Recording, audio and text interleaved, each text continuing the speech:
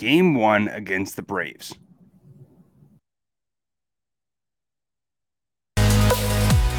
You are Locked On Red Sox, your daily Boston Red Sox podcast. Part of the Locked On Podcast Network, your team every day.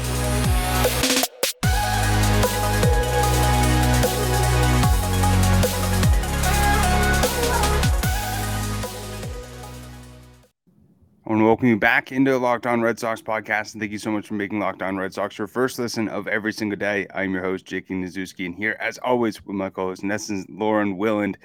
And after a great stretch of Red Sox baseball where the offense was doing amazing, started pitching, was shoving, the Red Sox lose 2 games in a row and fall to the Atlanta Braves, who are, in my opinion, outside of the Rays, the best team in the majors at the moment. And so when you really look at what we saw in last night's game, it's not too surprising, especially with Nick Pivetta on the mound, who has struggled throughout this season. But it's definitely tough to swallow when you look at the score, 9-3.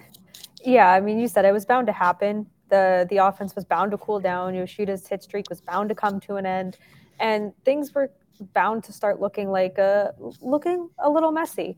So, I mean, I don't think there's any reason to truly panic by any means. I think that it's 2 games that the Red Sox have lost. They're coming off an 8-game win streak not that long ago. So, I mean, yeah, you look at the final score, yuck, but on to the next one.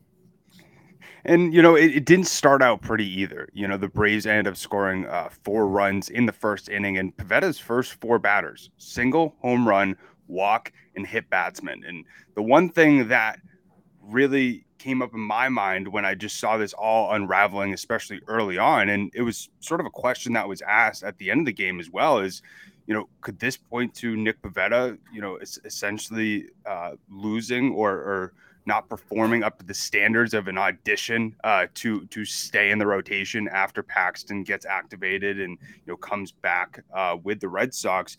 And Pivetta actually answered this after the game, and he's like, I'm going to start for this team like I have since I came here. And he even said to the reporter, he's like, I don't understand your question. And it was really interesting to just sort of hear his whole thoughts on it. And you could see that there's still a little bit of pushback from him to want to have an open mind to move to the bullpen, but no guy really wants anybody talking about their job like that. And we'll speak more about the stats in a tiny bit, but I thought it was interesting how there was some people who are saying that it was insensitive for them to ask him this, and he's a human being. And if you've listened to this podcast long enough, the human aspect of the game is something that I love to talk about. I think it's fascinating. I think it's something that needs to be promoted a lot more.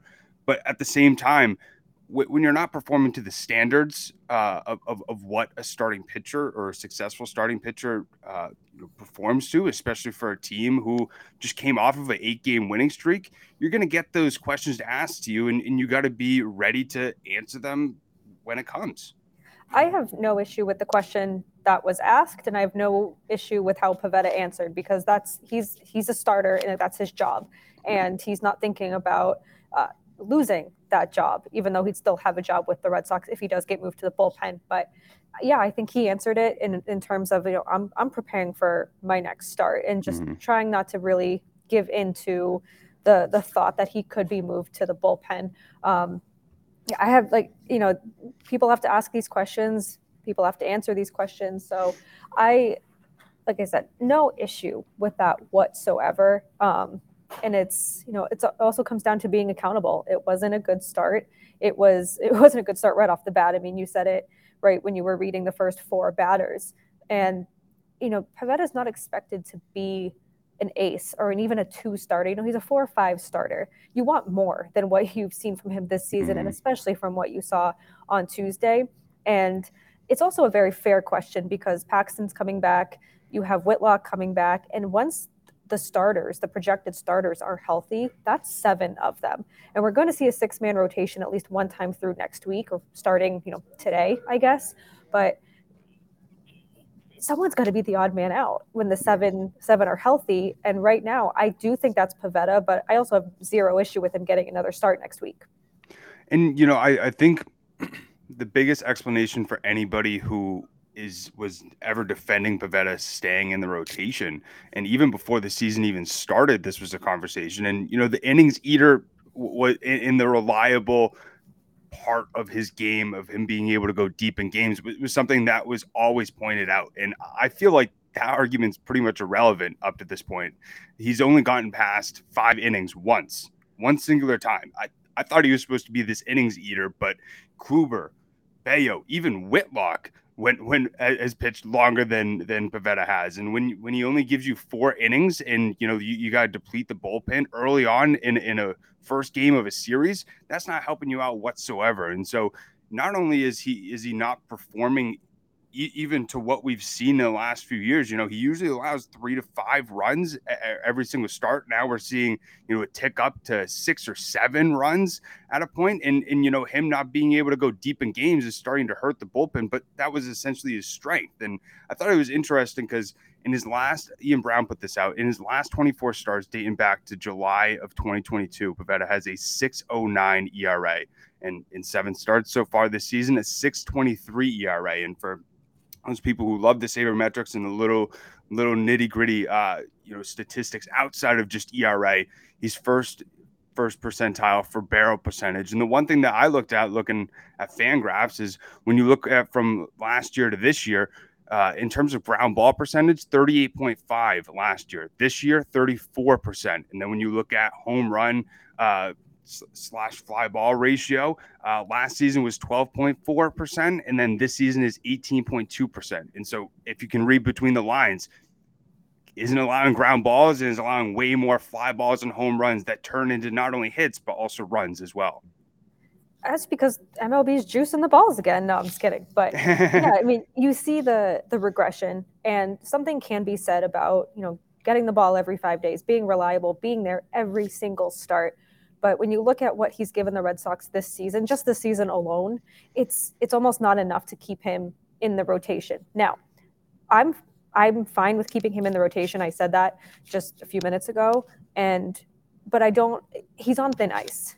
And I think that Tuesday, in his next start, I think that's going to show a lot of hopefully promise or potential of what comes next. But for people saying like, oh, it's, Paxton's coming back, you don't know what he's going to give you. Guys were ripping on him, like not you, Jake, but Twitter just like ripping all over him for his outing, for his control. And we talked about how he looked in his rehab starts.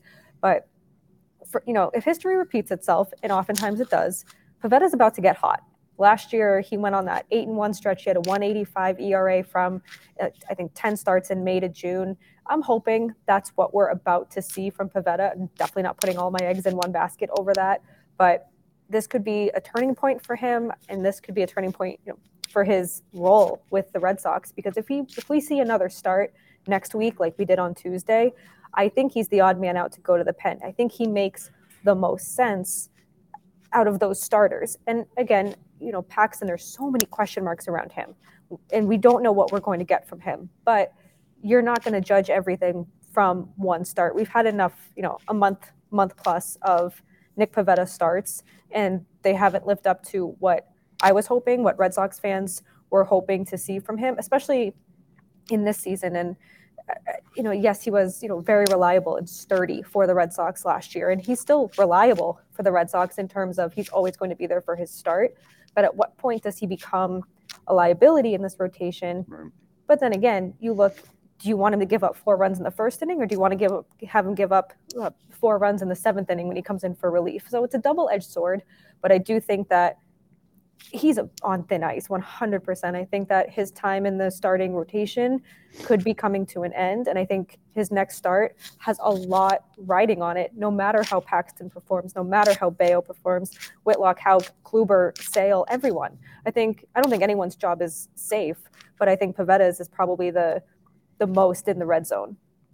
I agree. And, I'm curious to see if that is the specific move that they make to move him to the bullpen. Do we see the 2021 playoffs bullpen version, or what version do we really see? Because you can even look at his first inning, which we've talked about multiple times so far. Is that's he just pitched 1 inning, he allowed 4 earned runs. So is that what he's going to give you out of the pen, or is he going to be a completely different pitcher like we've seen from a Josh Winkowski or other guys who move from a starter to a reliever? And for people who are thinking in their mind, you brought it up. Pivetta's already making another start. Cora announced that after the game that he's going to make another turn. And so, looking into the future, today when you're listening to this, it's going to be Bayo, and then the 12th is going to be Paxton. The 13th is going to be Sale. 14th, Kluber. 15th, Hauk. 16th is Pivetta, and then it's going to flip over again to Bayo on the 17th.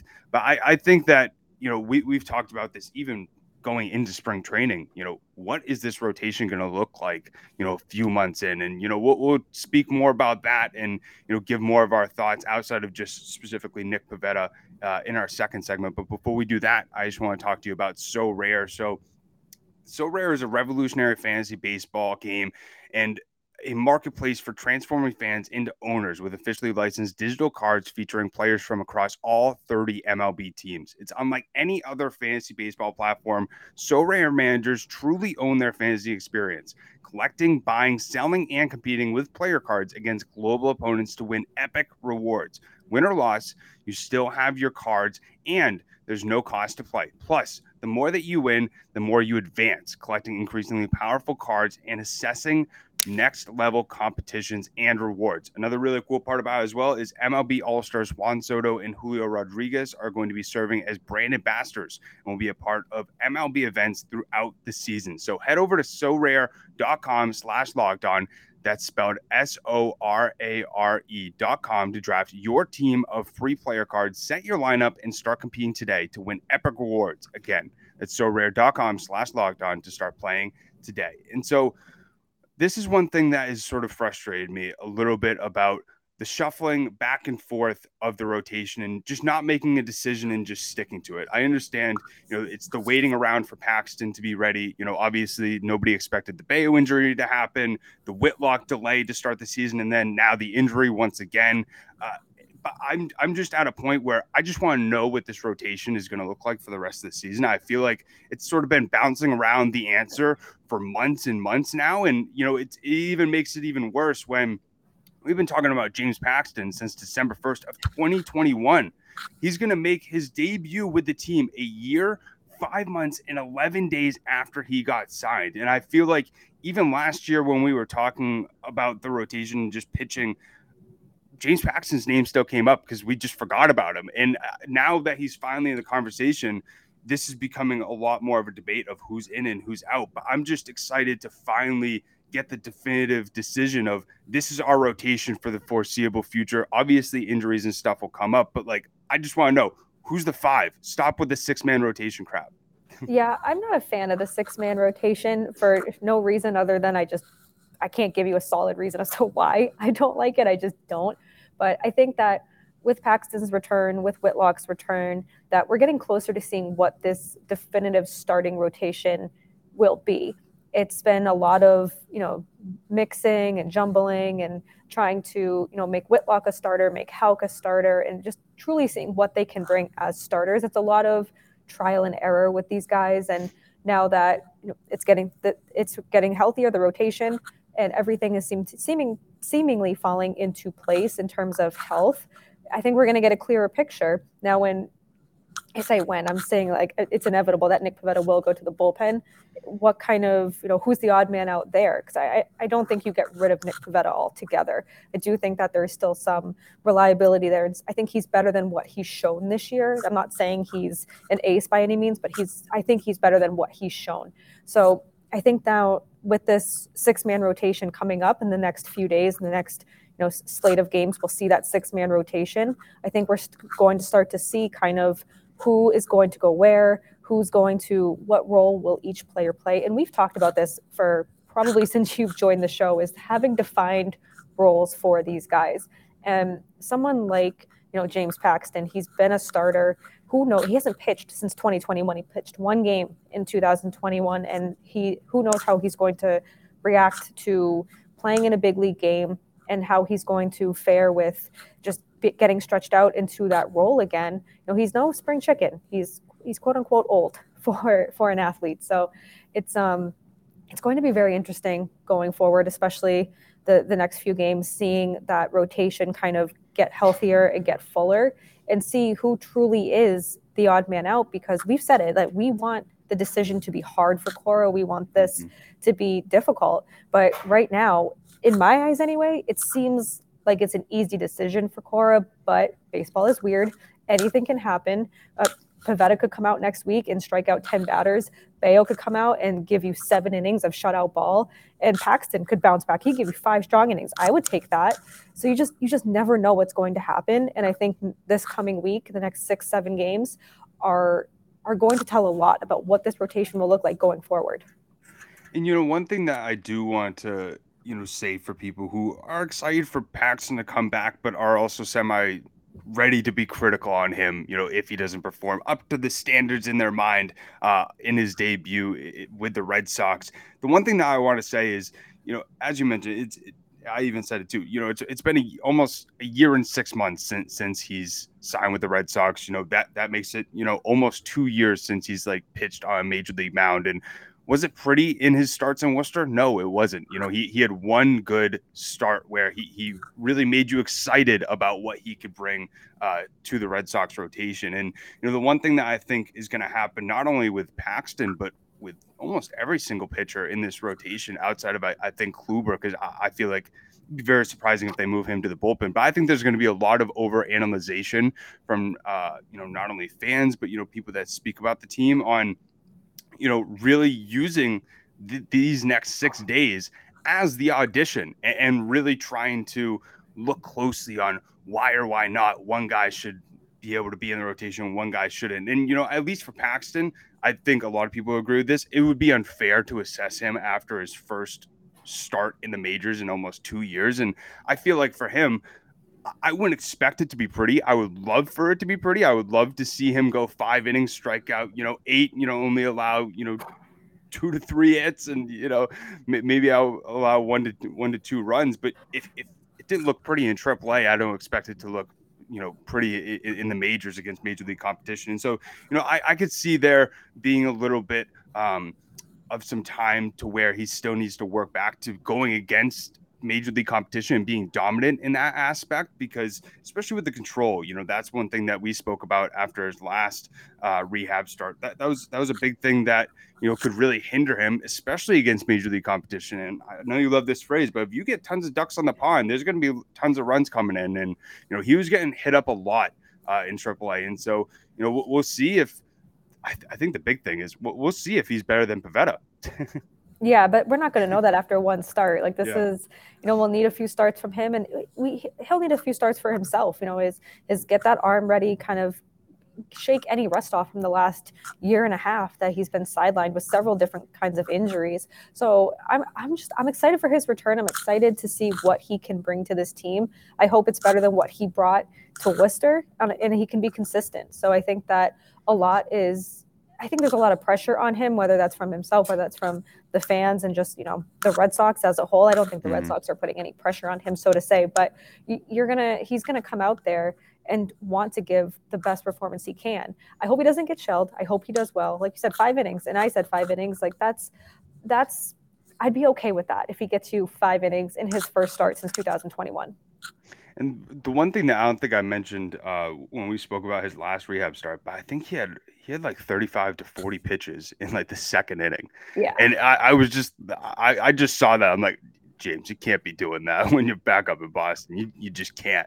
And so I he knows that. And that I'm just excited to fully see him, finish a game in a Red Sox uniform. That's one thing that I've been waiting for outside of just, when he's pitched for Worcester. But, another narrative that I think has been interesting to see, especially after, Pivetta's rough start yesterday and all the assumptions that he could probably be the odd man out. There's a lot of people also pointing to Brian Bayo. And, obviously he makes his start today when we're posting this. And it's a big game for him to make a statement, not only, today, but also when he makes his, next start on the 17th after this one. But I really doesn't make a lot of sense to me, the people who say, maybe we can send him back down again, continue to help him develop. How are you going to help him develop and get used to major league pitching when he's going against AAA AAA batters. That doesn't make any sense to me. But when people bring that up, the only thing that comes to my mind is, well, with Pivetta, you know what you have. Kluber, you kind of know what you have, but you paid him $10 million and you can't really put him in the bullpen. So I there's a mean, you few guys could. you could, but there's a few guys where you know what you already have. Bayo, you don't know what you have. You know the potential that could be. You know what he could become, but you got to give him chances to become that, and you got to allow him to get roughed up here or there, and be able to learn from those things. And the one thing that I look to is when you look at Bayo's stats and Pivetta's stats, they're two completely different pitchers, and even though in a lot of people's standards, Bayo has struggled.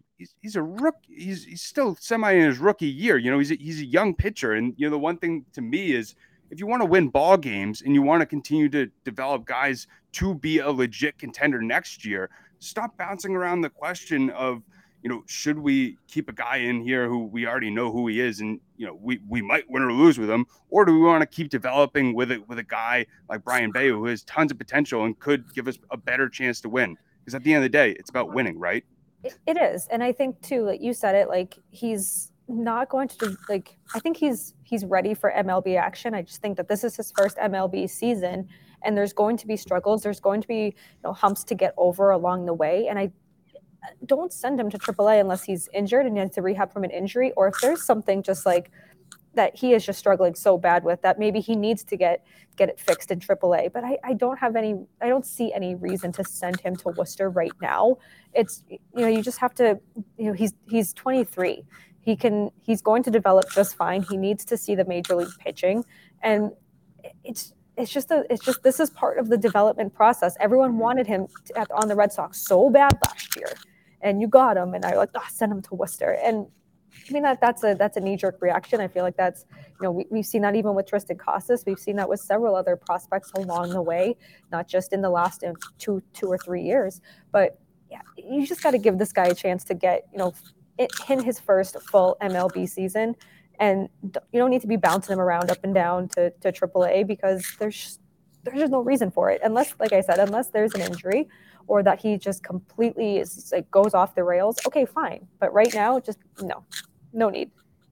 And the only reason why it annoys me so much is because this is the first guy since Clay Buchholz that you could be excited that's a homegrown Red Sox talent, and we're trying to mess with them and put him up and down in AAA and overanalyze and expect big things from him, after, less than 10 starts last year. And, I think people always look at, he had the 8 ERA in his first 6 starts getting roughed up, and then he shoved down the stretch. And I feel like a lot of people at the end of last year was like, all right, that's the guy that we're going to see immediately in 2023. But then forget how young he is, how the lack of experience that he has.